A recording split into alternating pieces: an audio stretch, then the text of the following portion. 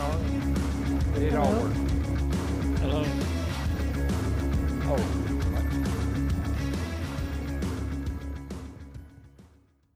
Good evening, Bethel Radio Hour. Happy New Year. 2021 is starting out just pretty much like 2020 ended, so I don't know if any of us didn't see that coming, but we're glad you're here. It's going to be a good night. We have, to start off the new year, actually, we have an interview. So, Ben, I'll let you set up who this gentleman is this evening.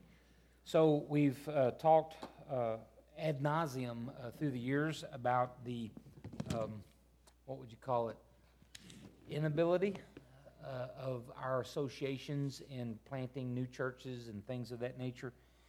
It's been a almost 30-year drought of us as an association within our state of getting any new church plants. So about 5 or 6, 7 years ago, our national work planted one in Nixa, and that would take a long, long time to explain all of that. But they are doing pretty good, and so we praise God for that. But I got a call about 3 months ago from the North America Director of Missions, Larry Barker, and he said we're hoping to plant a fella, Hispanic-speaking in St. Louis. And he said, I want you guys on board before we send him to you type thing. And so that started the ball rolling. His name is Juan Fernandez. We met him, I would say, late October at a restaurant, and both committees of the Merrimack and the State Association talked with him about hiring him and the such. Really, really neat guy, him and his wife. And so she's English speaking. He's bilingual. He's teaching her how to speak Spanish. She's doing very well. And so they're very much a team, two beautiful daughters. And so they have joined Bethany Baptist Church in St. Louis. Bethany is a struggling white congregation in a very heavily minority area now in St. Louis area, and there's a pretty large Hispanic population there. So they got together, and it's called Bethany, and it's pretty close to Ferguson and Florissant area, and so he's joined the church. And he's going to have a Spanish-speaking congregation downstairs while they're having their English-speaking congregation upstairs on a Sunday morning. So a lot of good stuff happening. So last night was the state missionary committee meeting where we officially voted to support him to the tune of $28,000 a year. That's the state side. The Merrimack is going to give $20,000 a year, and the national work gives a $2,000 a month stipend. And so basically puts him in middle class, maybe high middle class type deal. And that's obviously, we want our missionaries to be able to not worry about their finances. Of course, he's, in a reasonably high income area, meaning cost of living. So we're going to give him a call, and hopefully and prayerfully he'll answer. And we're just going to ask him to give us his vision. And, of course, it's saying that I don't have his number, but I know I do. So here we go. Voice call. Hello. Brother Juan. Yes. How are you, brother? We're doing wonderful. So we've got on our panel, and again, this is not a radio program, but we pretend like it is. And this is Tara to my right, Tara Yerke. I forgot your last name. And then we got Gavin Hooks to my left and Tom Nays to my left. We'll be the ones asking questions and such. And we've got a plethora of people here in the audience, and this will be going out on the web and such of that nature. So welcome to Bethel Radio Hour, and we just want to talk. I've kind of set it up with the folks that are here, what all happened last night, and kind of the history of how we got together. But now I would just like for you to introduce yourself, your family, your ministry, your vision, all that neat stuff. Okay, wonderful. Hi, each one of you. Thanks for welcoming and this very special time to share with you. It's a privilege. I met Brother Ben in person. I don't know what the other people look like, but I'm pretty sure. Very handsome, tall, much better than thick I head do. of hair. Well, my professor in the seminary, he always says, some of you haven't found your talent, but some of you have a good face and voice for the radio. We all have faces for the radio. Closer to the mark there. So, well, yeah, I enjoy laughing. I enjoy a lot our faith in Christ gives us always peace and joy and just taking care of each other. I think that's the reason that we exist, to take care of each other in the way Christ did for us. And my name is Juan Fernandez, Juan.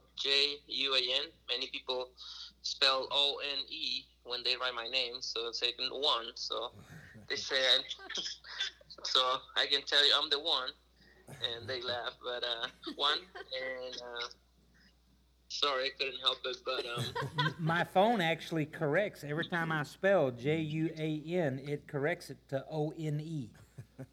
Yeah, I have to be very careful when I'm trying to use the texting on my phone. But well, I have a wife. My wife is Hannah. She definitely has a face for the TV. She can be on TV. You scored good points there, buddy. Good man. Yeah, it's She's my listening, parents call. isn't she? She's in the room, isn't she? Is she in the room, Juan? Oh, she was really nervous to show up, so she said, "I'll be downstairs if you need me." She clearly don't know who we are. So. But I have met your wife, and I would agree with your statement. Thank you. I appreciate that, brother. You have two beautiful children also? Yeah, Victoria, she's 4, and Eleanor is 2. They are also downstairs, and they're really excited about being everywhere now. Every time we go out, they think they're going to go to church. So that's the only place that we've been going lately. And they love it. They love going to church. They just take up the stage and want to sing Jesus songs. So, Amen. But, yeah, my wife and the 2 girls, and I was born in Reynosa, Mexico. I was born in Saltillo, but grew up in Reynosa, Mexico. My dad is a pastor. My mom and my dad have been pastors for almost 48 years in a full-time ministry. I grew up in being a preacher's kid. Grew up in a lot of camps, summer camps, evangelistic campaigns, prayer meetings, you name it. So, but it was until I became a teenager that I understand I needed to have a relationship with Jesus. And it's because I wanted to be a soccer player. So I remember I always wanted to be playing soccer, and that was a reason for not to go to church on Sundays. I didn't know that. That's interesting. Yeah, I skipped a couple of Sunday school classes, and my dad didn't know because he was teaching other classes. And the only one who found out was my Sunday school class teacher, my Sunday school class, that now he is my brother-in-law. And he told me once, "Hey, why don't you come to the service, to the class?" And I said, "Well, I got something more important." Uh-oh. And so he confronted me, and he said, "Well, you're not even either warm, you're lukewarm, so you have to make up your mind." And that Sunday we had that was the very specific Sunday that I remember. It was a final tournament. We had a very important tournament that we were supposed to play from 8 o'clock in the morning until 8 o'clock at night. And I was excited because that was our major tournament. And the goalie, his name was Andres, he told me, "Hey, I know you go to church. I don't feel like going to play today. I feel like I need to make things right with God. And why don't we just go to your church and we talk about your God?" And he tried to convince me not to play that day because he felt like he needed to get things right with God. And I was only, 17, 18 years old. And I said, "Well, this is more fun. We've been preparing for this. We've been going through a lot." To make the short story, Andres passed away the next Wednesday after that soccer game. And when I talked to his dad, Mr. Noe, I said, I'm so sorry about the loss of your son, and blah, blah. He's like, well, just so you know, I don't know why, but he wanted to go to your church that Sunday. He didn't want to play soccer. So apparently he had a disease that he couldn't be in the sun for so long, and his blood got stuck on his veins. So he had a horrible death, and God called my attention with his death, and I said, this needs to change. So ever since then, I started going. I changed my goals to become a soccer player. I wanted to go to seminary.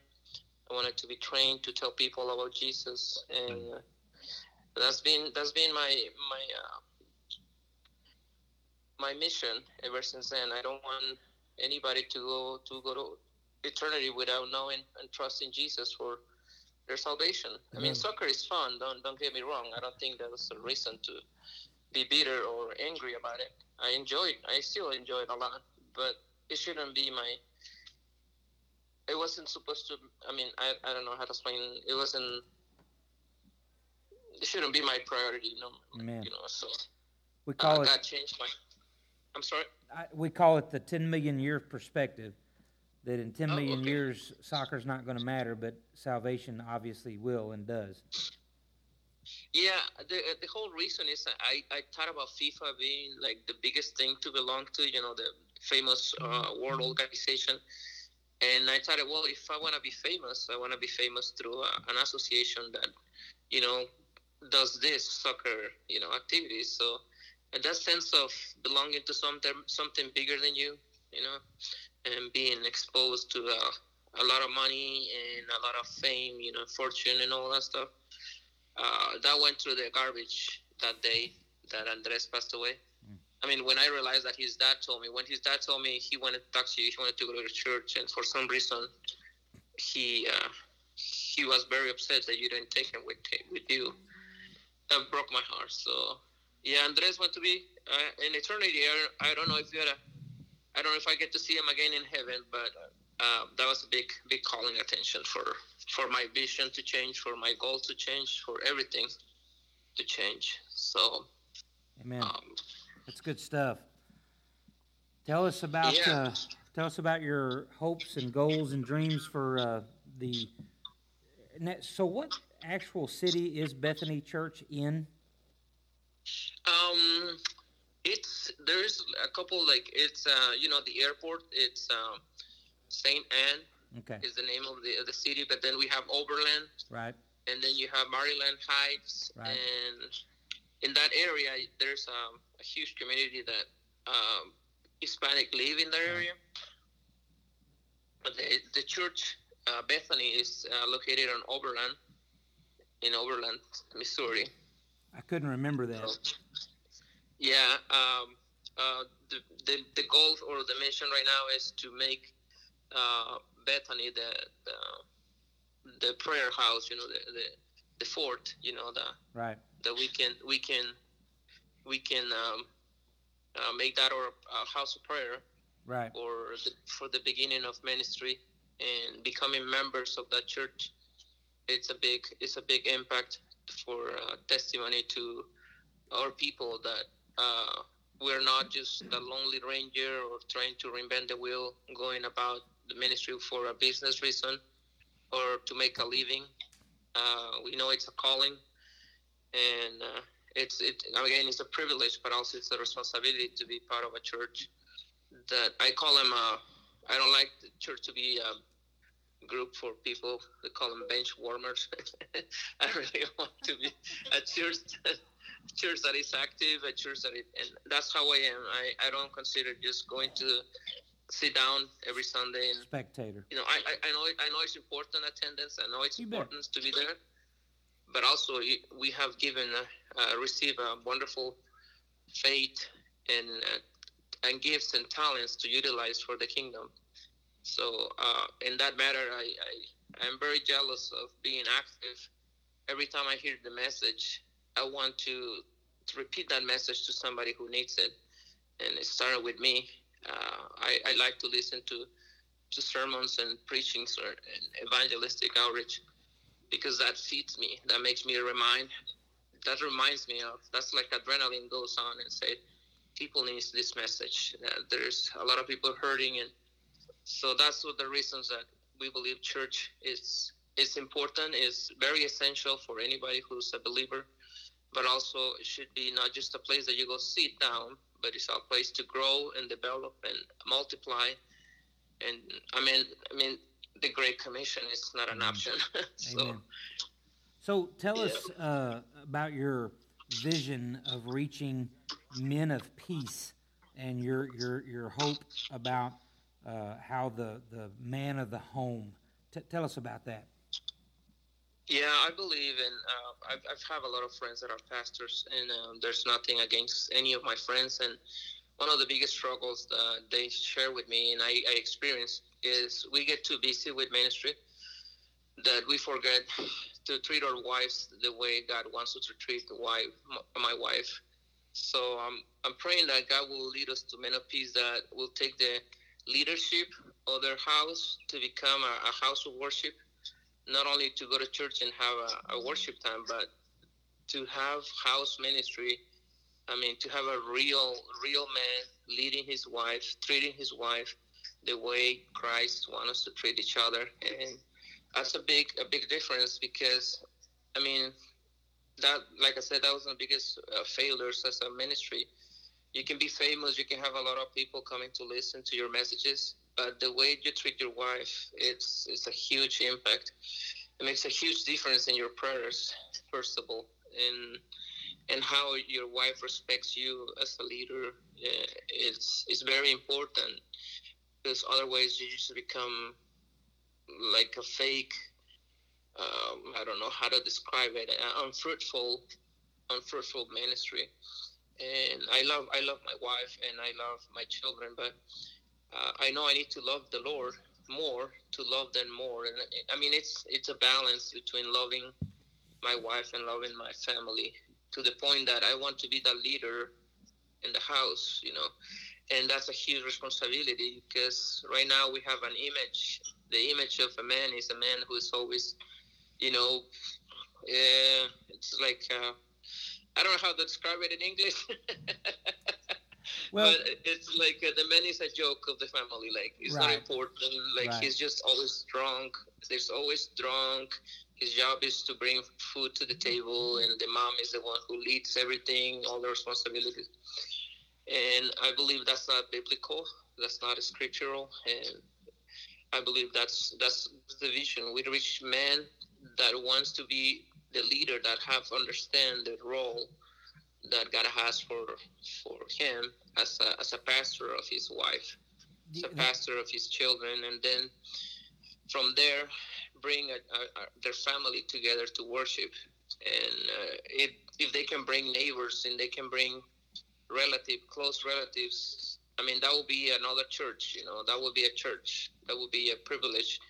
And then we can gather together for worship, corporate worship, once a week or once a month, depending on how far they live from the worship place. But I mean, every house should be a church. Amen. Every man should be the pastor of his family, and each one of the children are worshipers. God wants them to be. Says we must worship in spirit and truth. So I believe the children bring worship alive to our family, and that's the biggest temptation, to let them watch TV the whole day and forget about teaching them about Christ. And then we want the church to teach them only an hour and a half on Sunday. And so I've been doing with my wife since over a year ago. We started doing devotionals with our children every night before going to bed. We sing songs, and then we read a scripture. We read one verse of the Bible, and then we pray. Each one of the kids pray, and then my wife and I pray. And just to model what is that we are expecting that God wants us to do in this area, wherever He leads us. So it's a very challenging activity as a family. It's a spiritual activity, so that's why we think prayer is very important for us at this time. And I'm really just overwhelmed with the support that I've been receiving since I met Brother Elvis through the national office, and each one of you, especially Brother Ben, and it was really happy to see your son the other day. And, Benjamin, yep. Yeah, so I just look forward to. How cool is it, though, to have, basically your boss in the national work named Elvis Garcia? Isn't that cool? I mean, very few of us get to have a boss named Elvis. But anyway, so Brother Juan, we've only got a few more minutes for this segment, but I wanted to, and thank you. I know that you're having your Bible time with your kids here in just a few minutes, and we don't want to impede upon that. But I want to give my panel here an opportunity if they had a question for you. You guys got a question? Yeah, a couple of things. How big is the Hispanic community in the Overland area? We don't have any. I don't have any specific data. I've tried to find it on the official sites. There's a huge community that is not registered for some reason. I don't know the reason. I can't tell you what will be, but I really don't have an official number. But what I did is I investigated in one of the pages. I participate in 4 pages of Hispanic in Missouri or St. Louis. And I just throw that random question about Hispanics, and a lady that was working with one of the agencies, the government agency said that it was around 80,000 Hispanic in that area between Overland and Maryland Heights, but it's not official. That's what the issue was. There was not official number. I just need to find out by going to visit them, house to house, door to door, by contacts with other people. That's what our prayer is right now, that God will lead us to those men of peace that will connect us with the community, because I don't know anybody in Overland, and that's the biggest challenge, the biggest step of faith. That the logistically is the best place to start, because that's what we heard is more populated for Hispanic. Yeah. And so I'm sorry I don't have an official number. You're just good. curious. Yeah. You're good. Brother Tom? Hey, Juan, this is Tom. Can you hear me? Hi, Tom. Hey, I might be generalizing and painting with a broad brush, but it's because of my uneducation on the topic. When I think of Mexico and Hispanic people, it's associated with Catholicism at first. Do you run into any issues or roadblocks with the minority Hispanic population preaching basically a Baptist message? I know Jesus overcomes all stereotypes of a religion's name, but is that a bond you have to break with them, or are they open to listening to you? Well, that's a very good investigation that we have to make. Generally, what I've been doing, I've been finding a lot of the most challenging doctrine that I've been personally struggle with evangelizing are the Pentecostals. The Catholics are away from home. They're not trying to have any relationship with their church because they relate to Mexico like poverty. So they don't really, and they're here because they want to send money to their families over there. But at the same time, they find a freedom from their religion, their Catholic religion. And well, at least the people that I've talked to, they really don't practice their faith like they should, because they have to go to church every day for a mass, confessions, and all that stuff. And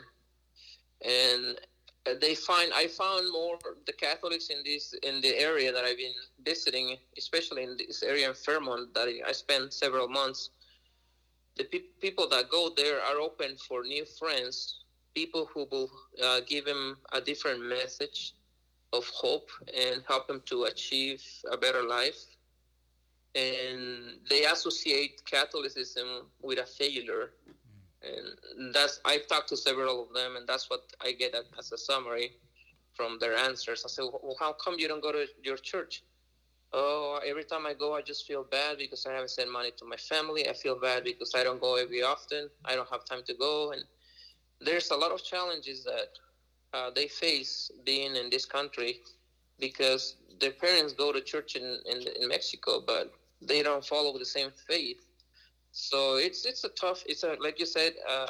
It's a lot of education about the topic. I say every case is specific, and we're gonna find out as we talk to new friends and just learn where they are in their faith, because they respect and they really want to learn other faiths because they really see the difference. But it's not like Mexico. Mexico, you find Catholics going to church every day. It's like very, very devoted. But once they move here, they feel freedom. They feel like, woohoo, I don't have to go to church. Wow. Sounds like a lot of Baptists. Yeah. We get grief for 3 days, three Yeah, no services doubt. a week. Yeah, I appreciate that answer. I don't mean to put you on the spot, but I know that must pose some challenges. But it sounds like you got a wonderful window to just give them some peace in Christ just through the discussions you have. So good job. That's been good listening to you. Yes, if there's needs, is there a need that you can put words to, Juan, for the ministry there? Right now, we're just asking for prayer for the next. We're in the day 17 today of 40, and one of the prayers that we have is we already have a church to call home. We are pondering right now whether we're gonna move to St. Louis, to the area, and how close we're gonna be to the church building. We're looking for a house. If we can purchase a house, we would like to be, again, it will be a house of outreach. We would like to have our privacy, but also a house that could be in the community that we can reach out to our neighbors, not only like religious people, but in real life, like people know who we are, and we can develop also our home ministry, that our church will be in our house too. Like, in this area where we live right now, we have a lot of people who are not Spanish speaking, and it's very different when you live in the area where you have Hispanic around you, because that's what makes your neighborhood more approachable.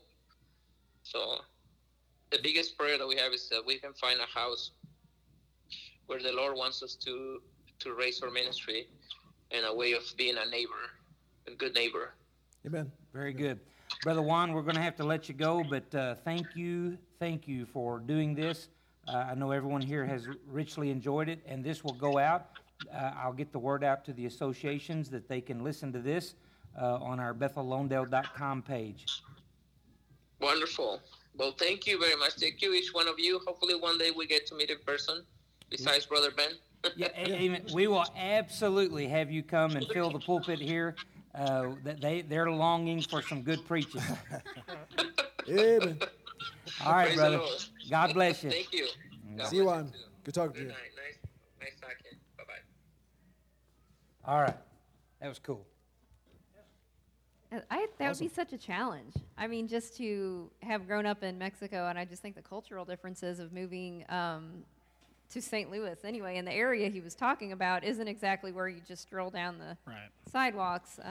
And what a unique situation he's in, because there's a stigma. I know a couple men, quote unquote, that are illegal, and we're conditioned in this country that, it's like Jesus doesn't have borders. Now, countries have laws, but you gotta.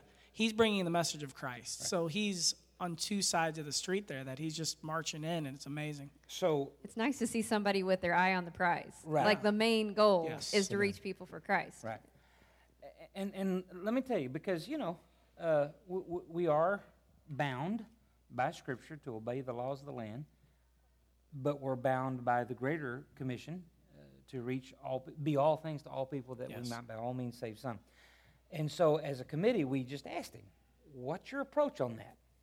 And we legitimately were okay to hear whatever he said. Right. And he said, "Gentlemen, I'm a citizen. I have got my citizenship. I'm here legally. And I have every intention of lovingly pursuing the people that God takes me to have them do the same thing if they're going to stay here. Oh, yeah. But I'm not going to ask a person for his green card before we win him to Christ, type thing." Drop Bibles, not bombs. Yeah, that's right. That's right. And so I feel like that's about as, dead on as you can be. doing both. You're making the Great Commission just that, the Great Commission, but then you're still trying to obey the laws of the land, but not running people off, through it. And Brother Elvis Garcia, the guy that is in charge of our Hispanic ministries throughout the nation, he said that it is extremely difficult to build a ministry on the transient population of Hispanics. You got to try to win them, but he says we're looking for people, Hispanics, that are buying homes. Right. If they're buying homes, they're setting down roots. They're going to raise their kids here, things of that nature, and most likely they're citizens at that point. And it changes the culture. Well, sure it does, You yeah. invade that culture with Christ. Yeah. It changes all things. I could not be more excited about Brother Juan and his wife and the two children. They're just adorable. 80,000 people. That is a 80,000 huge amount. Hispanics. That's a huge amount. That's the size of Franklin County, basically. Yeah. So amen. Good stuff. Thank you guys for that. All right, so moving on, topic 2. This will be a little bit faster, but it's hard to not talk about this the first week of the year. We're going to do it with a little different approach. But New Year's resolutions, do they work? Do they not work? You have 2 minutes to make your case on New Year's resolutions. Tom. Oh, am I starting? Yeah, Oh, do they work? That's so tough. I got to make everything spiritual because it's a spiritual radio podcast. It just depends. I think they 100% should be for fun. That's it, 100%. Because this is why I wrote that down. Do they really work? I put the question is, why are we so terrible and we have to hit reset buttons so often? It's because the flesh is weak. Yeah. That's it. But I've learned to live just in the moment. I really have. I'm 20 pounds heavier than I want to be, but who cares? I say 80% of the people. Donuts are great. Yeah, Until you're 55. 80% of the people in the Titanic turned down dessert the night it sank. I would much rather have had a belly full of cake. So that's one of the things. That's pretty good. I like that. That's a true quote. Might start using that. Well, the thing is, it all boils down to, is your New Year's resolution a matter of sin? And this is what it is. And I think some people use it as that. And I said, because forgiveness of sins is a now decision, right now. You shouldn't struggle with anything and put a time stamp on it. Basically, it hit me for James 4:7. If anyone then knows the good they ought to do and does not do it, for them it's a sin. And so that's why I said it has to be for fun. Because other than that, it's probably for vanity, and that's also a sin. God loves you if you're 20 pounds overweight and wear a Blackhawks jersey to a Baptist church.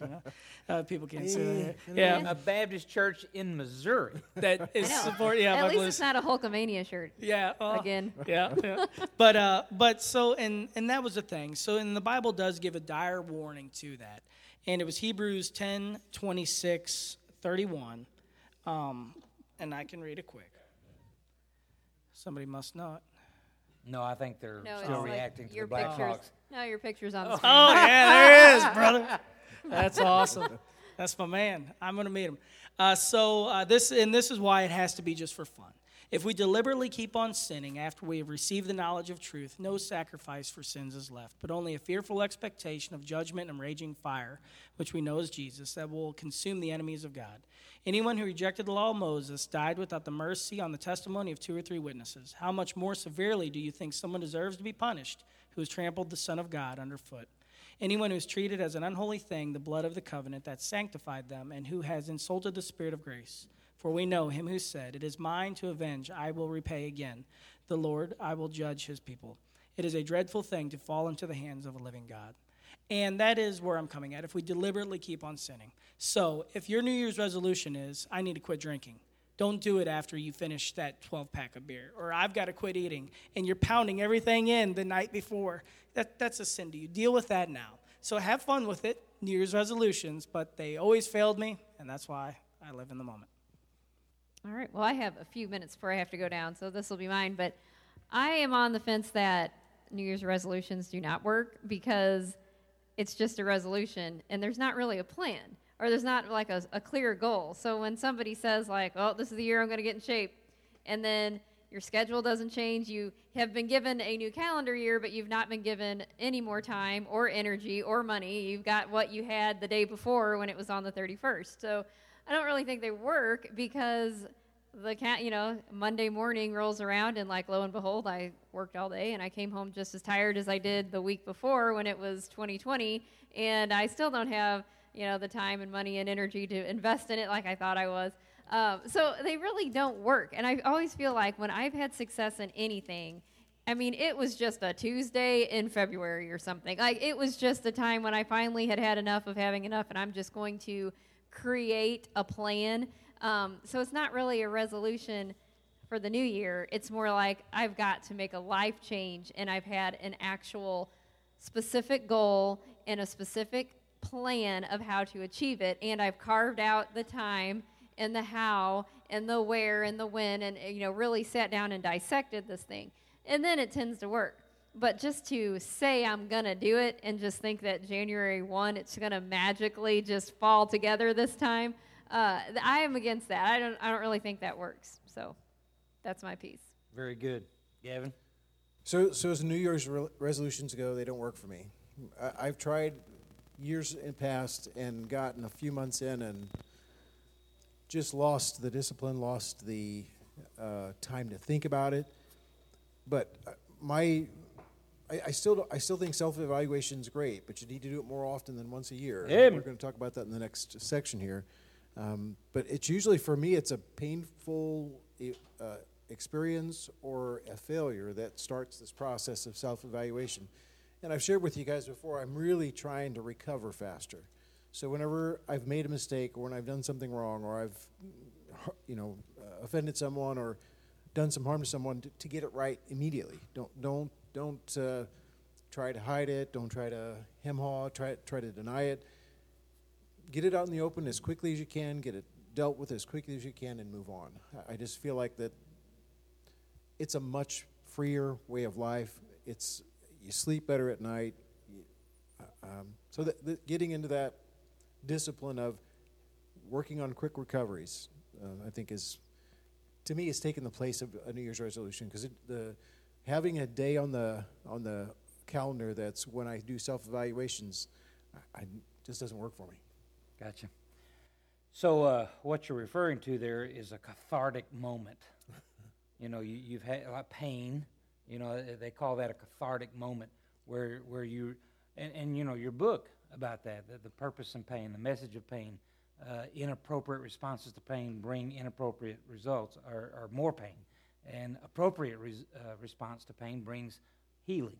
And certainly when something painful happens as a result of indiscretioncies or lack of discipline, then that gives you what you need, the motivation to change things so that you don't get that pain anymore. We are on the World Wide Web, so I'm not going to get into great detail here, but the church knows about a need within my family, and that's all I'm going to say about it, other than that need has come to an absolute point this week, and that person involved has had their cathartic moment, and we need to pray that oh my goodness. It sticks. That's exactly right. So here we go, my argument, because all three of you are as wrong as you can be. I've never heard or seen you be more wrong. No, I'm messing with you. Yes, they work. Yes, they work. But of course, sometimes only for a season. Okay? And we talked about this Sunday, that the Bible says that the pleasures of sin last but for a season. And unfortunately, sometimes that evaluation period and those decisions, as right as they are, and you said it. Why do we do that? Why do we make a decision and then 3 weeks later we quit? We're sinners. We're sinners. That's why because I am in complete agreement, quote unquote, that New Year's resolutions do not work. And the reasons that they don't work is because we're sinners, because we're human. But what does work is a commitment to recommit when you decommit, And we talk about that a man or a woman after God's own heart does the right thing after they've done the wrong thing. And so for me, the New Year's resolution has to just become a way of life, in the evaluation. Like a quarterly resolution. You bet. Weekly, in my case. Yeah, okay. We are daily. Amen. Dawn and I have started our New Year's resolution. I'm diabetic, and I've got, again, I say 20. My doctor says 60 pounds to lose. And so we're trying to change things. And so we started officially on Monday morning. So, of course, last night would have been Tuesday evening, and I told her, I'm done with this already. Of course, we laughed and joked, and praise God, I'm still on the wagon today. But I guarantee you, mid-month, end of the month, for sure mid-February, I'm going to have to recommit. Or once again, I'm going to have not fulfilled what I need to do for the sake of my life. So I think it's important, and I'm out of time, but let me since I'm the pastor. Pastor's right. That's right. He's pulling his card. I yielded my time back. I think it's important to keep the elements that make a good goal in mind, okay? And literally, I heard this in college, and it's great, but you can Google it. What makes a good goal? Okay, here it is. Specific. If you're really going to stick with something, and Tara alluded to this.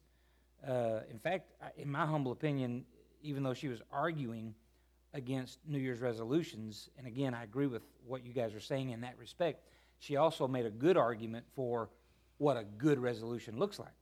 It's got to be specific. So what exactly do you want to accomplish? Well, Dawn and I, we know exactly what we want to accomplish. Measurable. Every day we're putting down what we eat, so on and so forth. We're keeping up with our exercise. We're measuring. Can you assess or measure your progress? Number 3, achievable. It's got to be within reach. I'm not committing to losing 60 pounds. I am committing to eating in such a way that I don't kill myself because of diabetes. So with that said, though, I think Mr. Randy Rayfield, me and him made an unachievable goal. When we replaced the roof on his house, I said, if I can lose 20 pounds today, I'm doing good. He said, if I can lose 60, I'm doing good. So today? That day we worked on the roof. We were going to walk off there and that's shake. not achievable. No. Fourthly, relevant. Is it relevant toward your life's purpose? And then timely. Is there a deadline for completion? And so it's extremely important that if you're going to set a goal, and I also like, in fact, we're going to get into this here in just a moment, the value of a good question. So I'll save that. Anything else you guys want to say about New Year's resolutions? Brother Larry texted in. I'm going to look it up. Go ahead. Yeah, you nailed it too. And that's what I meant by not just once a year. It's like, and when you said relevant for life's purposes, that's what I mean also by, like, if it's a matter of sin, God doesn't operate in time. He doesn't care if it's December 31st or January 1st. Deal with it now. Right. And that's where, and the Bible tells us to take every thought captive. Right. Not once a year. So, yeah. So, Brother Larry says to make a good habit, it takes 14 days of doing it, but to break the habit only takes 1 day. There's a lot of truth there. Mm-hmm. All right, so topic number 3, and we've got 16 minutes. The value of a good question. This particular topic has a lot of interest for me because, again, I've had goal setting shoved down my throat for the better part of my life, and I think it's good. It's good to set goals and the such. But the fellow that, and I can't even remember his name now, but he is one of these guys that, it'll come to me, he consults, and he goes to places like Focus on the Family. Think of any other, Dave Ramsey. And he gets paid big money on a Christian level, gets paid big money to sit down and tell these guys what he thinks that they ought to start doing.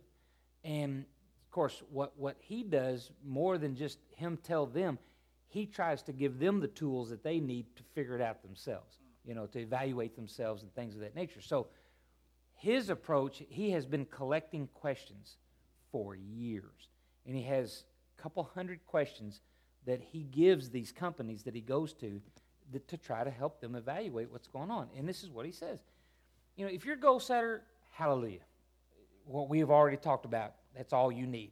Make it specific, make it measurable, make it achievable, make it relevant, make it timely. Go for it if you're a goal setter. If you're not a goal setter, you're probably a problem solver. And if you're a problem solver, goals frustrate you. And if I had 15 hands, I would raise all 15 hands. Goals frustrate me. Put a problem in front of me, I go for it like crazy. And with problems come questions. questions on, well, what is the problem? And you've heard me say this before, a problem well stated is a problem half solved. So I just want to hear from you guys if you've come across some good questions to help you in evaluation, and then I'll, of course, talk more after you guys have shared. So mine was just telescope off my previous answer. When you're trying to recover quicker from a failure, if you don't ask the right questions, you're not going to get the right answers. If you don't be honest with yourself in the question, you're not going to get the right answer or recover. Right. And recovery is not just for your own sake, it's for the people around you as well. I mean, David recovering from his failures was as much for his family and the nation as it was for himself personally. So the people around you are affected and devastated sometimes with failures, and your recovery, the way you recover, it affects not just your own life story and your trajectory of your life, it affects the trajectory of your children's lives as well, and your heritage is impacted by that. So value of a good question could go in so many different ways, because you can start the self-evaluation when you have a failure and start trying to get to the bottom of why do I keep doing this? That's the question I need to ask myself more often, because it's the things that I constantly find myself regretting on the same topic or in the same area. Why do I keep failing here? Why do I keep failing here? But there's also things that you should ask yourself, how come I'm successful here? How come this event was successful and the other ones weren't? Those are questions you need to ask too, and ask questions about not just questions that would reveal character flaws, but questions that would reveal character strengths. So you're not completely bailing on yourself or downing yourself in this evaluative process, because you need to realize that there are some strengths for you. Everybody has strengths. And discovering those strengths and working from those strengths, adding to them, is the way forward for improvement and self-improvement. Amen. And if you don't, a lot of times these areas of self-questioning apply directly to the goals that you have set for yourself. Amen. Brother Tom? One of the things was, and I think spiritual immaturity is, in the beginning, you have to be very careful when you self-evaluate. Proverbs 3:5, trust in the Lord with all your heart and lean not on your own understanding. Because if I'm going to self-evaluate about something I'm struggling with, I'm probably the worst person to ask. You bet. Because I'm going to tell myself all the answers I want, and it's going to be jaded on the issue. So that one of my things was have a confidant, have a mentor, a trusted friend in Christ. You bet. It's brutal honesty is wonderful. Some of our conversations, you've said things that I've known for 20 years, but until another man in Christ told me that, I didn't hear it. Steve Reed, I'll say, am I wrong? Am I right? And I'm prepared for the answer. So some of the things, so that's where I approach that. One of my personal struggles is relationships. And, I go in on with people, all in. I want to love them, want to be their friends. And sometimes when people disagree, that's part of my reclusiveness, because I don't want to destroy that image or that friendship that I had with them. And because, other than, it seems counterproductive, but when I leave the church, it's usually lights off, gate closed, in the Nays compound. And I know that could be a sin. But I've had good friends that relationships have fallen apart. And my self-evaluation question, when it starts hitting that now with some more Christian maturity, not even close, but is it me? And I look at it, I'm like, well, that guy's best friends with him. And I don't get along with him, but I'm best friends with that guy. So it's got to be me, and just hours upon hours. And, possibly sometimes to a sinful nature, just beating myself up as it's something I'm doing. And and that's where one of my life verses is Philippians 2:3. Do nothing out of selfish ambition or vain conceit, but in humility considers others better than yourselves. And that's where I've kind of got the answer from, is it me? It doesn't matter if it's me. If I approach them, if I apologize for something I didn't think I did, it's released me from those, situations, and it always comes to fruition.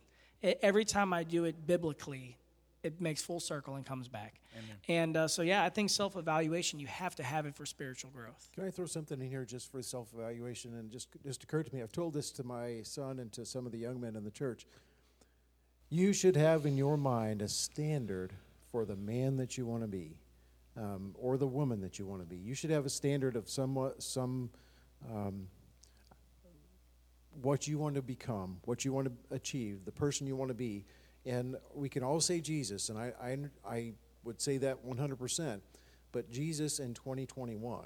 So you want to be the man that represents the character of Christ. Mm-hmm. How does that look in 2021? So if you're doing self-evaluation and you don't have a standard or a default by which you're measuring yourself, and that, of course, is Jesus, but you want to be Jesus in 2021, that will add a lot to your self-evaluation. That'll add a lot of depth to your self-evaluation. If you don't have a vision of who you want to be, it's going to be tough to ever get there. Well, that's it. If you don't have a vision, you're walking in the darkness. Right. You don't know what you're looking for at all or what you're going to find when you do keep beating yourself up about your mess ups, right. and you don't compare yourself to, oh yeah, I've got that, I'm doing okay there. And that oh, what a great one that was. So this was Tara's earlier today. So for those in internet land, you've got, what is that guy called? He's from Scooby-Doo. Scooby-Doo, yeah. And it's the blonde-haired guy. Him and Thelma are the two main solvers, and so he's got the villain there, and he says, now it's time to see who's been sabotaging my walk with Christ, and he pulls the hood off, and it's him. And if it wasn't for my pesky self, I would have got away with it. That's right. I got one just a couple days ago, and it was from The Last Man Standing. Craig Licklider sent this to me. And it says, care more about who you might inspire, because I think you should worry less about who you might offend. There you go. And I was like, that is a great thing, Amen. Well, so kind of in closing here, I would encourage you, again, if you're a goal setter, do it. Set your goals, go for it. If those frustrate you, look at problem solving. Look at collecting questions. Look at growing. And I couldn't agree more with Tom from the standpoint of, we're not telling you to sit down with yourself and try to imagine who you ought to be. We're asking you to sit down with the Holy Spirit and God's Word and humbly say, Tom, let's see where you suck so bad. That's right. That's right. I don't want to do that. And humbly say, Lord, I can't do this without you. I'm begging you to help me. Give me some qualifying questions to help me get on the road. I know that most folks just assume that the preacher and the wife, they just get along wonderfully, and it's always, chocolates and roses, all right? The reality is that Dawn and I... It would be better if it was chocolates and roses. If we had neighbors, would probably have the police called every so often. I was going to say, those shades are pulled quite a bit. You better believe it. So with that said, easily 12 years ago, we had a horrible day, and her and the kids...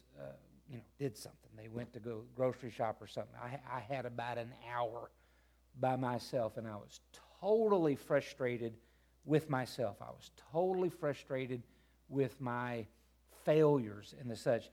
And Charles Swindoll, in his book on seasons, I can't remember the exact name of the book, but he had a chapter on questions.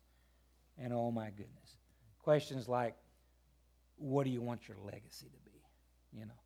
One of them was, what are you training your children right now that you know will impact them for Christ 20 years later? Things like that. And I can take you to the file in my office where those questions are answered by me. And that changed the trajectory of my life, at least at that time. And it helped me get out of a hole that I was in, of selfish hole of just it being about me. And so I can tell you, this really does work. One person put it this way: the unevaluated life is not a life worth living. And so it's extremely important that we, and it really is a daily quiet time thing. Lord, how am I doing? I would encourage you guys that are married, no matter the direction, whether it's the wife to the husband or the husband to the wife, on occasion ask, how am I doing? How am I doing? What can I do to improve? Now, you've got to be ready to hear the answers, and depending on your situation, you may have to reassure them that you're not going to blow up on them when they tell you the truth, whatever the case may be. But evaluation questions, in my humble opinion, are very useful. Well, and it was Peter, I believe, that asked Jesus what was the greatest commandment. Right. And in Matthew 22:37, love the Lord your God with all your heart, with all your soul, with all your mind. That was actually one of the lawyers. Oh, yes, yeah, you're right. This is the first and greatest commandment, and the second is like it, love your neighbor as yourself. So, like when you said, when we're self-evaluating, we might not be loving where we're at, and that's when I would have those troubles with my family, and that it's because I was not loving myself. Right. And if you don't love yourself, you're not going to be able to love others, and it's just that simple. So it's terribly important to self-evaluate. If you have a terribly high standard for yourself, you're probably going to have a terribly high standard for your family. Right. An unattainable standard. Mm-hmm. So in my humble opinion, what this is leading into, I've got a book that's called Telling Yourself the Truth. Never read it. Never read it. Too painful. I've given that book to I don't know how many people. The title alone has helped me. And I have read pieces of it. I've read enough of it to know that my self-talk is dangerous. Yeah. My self-talk is unhealthy if I'm not careful. Mm-hmm. And so, as far as I'm concerned, what you two guys are saying right now is just that. Make sure that the Holy Spirit is guiding your self-talk. You look at Ephesians chapter 1, and, he tells us that we are beloved, that we have been chosen, that we have been, that we stand in the, if you will, the sunshine of the beloved. And so we are amazing children of God. Well, we don't talk to ourselves like that. No. And so if we're not careful, just like you're saying, you got to love yourself. And then once you love yourself, God says, okay, now love me and love others. Absolutely, because the complete opposite. Add your struggle, the devil says you deserve it. If it's time alone, or if it's that car, or if it's that drink, or what, he's going to tell you what you want to hear. Right. So very dangerous. Or agree completely with you on your complete diss of yourself. That's it. Yeah. Oh, you're right. Oh, you're so right about that. Well, and guys, look what's happening with suicide rates. Mm-hmm. They're skyrocketing. Why? Because the devil is agreeing with these people that have this horrible self-talk, and he's just saying, just take, You're right. There is no hope. Take the exit. You're never going to get take the out ramp. All right. Well, thank you. Thank you, guys. I love you. I think it's probably needless to say, but we're going to say it. We need to pray for our nation. Amen. We need to pray for our nation. The young woman that was killed tonight, no matter the circumstances. No matter her and her family, you bet. Boy, do we need revival. Let's end tonight with prayer. Amen. Lord, I love you. I thank you, first of all, for every person under the sound of my voice and throughout the church and the people that listen to this podcast. Lord, we need you. We are lost and hopeless without you. We're begging for you to save America. We're begging for you to start a revival in each of our hearts that will go throughout this great nation. And Father, I pray that you will calm the situation tonight. I don't have a clue as to know who's right and who's wrong. I know you're right. And I pray that you'll help us to stay close to you. Guide us through this situation. Help us to know where to act and when not to. And I pray that you would protect us, Father, from the voices that would incite and lead us to the wrong path, whatever that might be. And I pray, Jesus, for your peace, and I pray for revival. In Jesus' precious and holy name we ask it.